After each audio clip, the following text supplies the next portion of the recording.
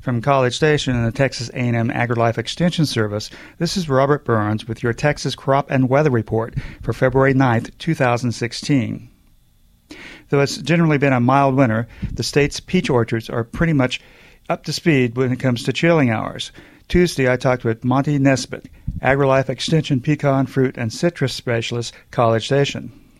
You know, I talked to a grower in Fredericksburg area yesterday, and he said they thought they were about 750 hours, which is pretty close to normal.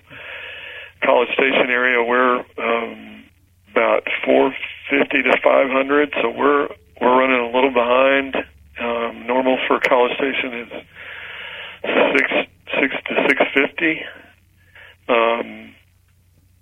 But, you know, it doesn't take a lot of cold nights, and we've had some near freezing temperatures recently to catch up. What you don't want to have happen is too much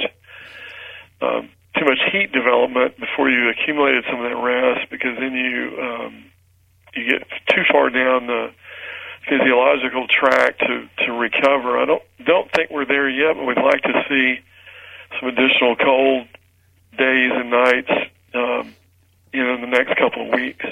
You know, as far as pruning, and for people that have small numbers of trees, it's always best to hold off. Pruning tends to stimulate bud activity slightly, and you're also removing branches and limbs that can be a benefit in a frost or freeze. So where you have small numbers of trees, it's best to withhold that pruning as late as possible, even until they've got fruit present on the tree. It's okay to do that.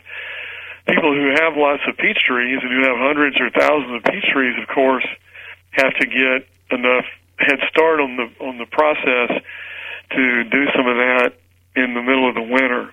This has been Robert Burns with AgriLife Communications.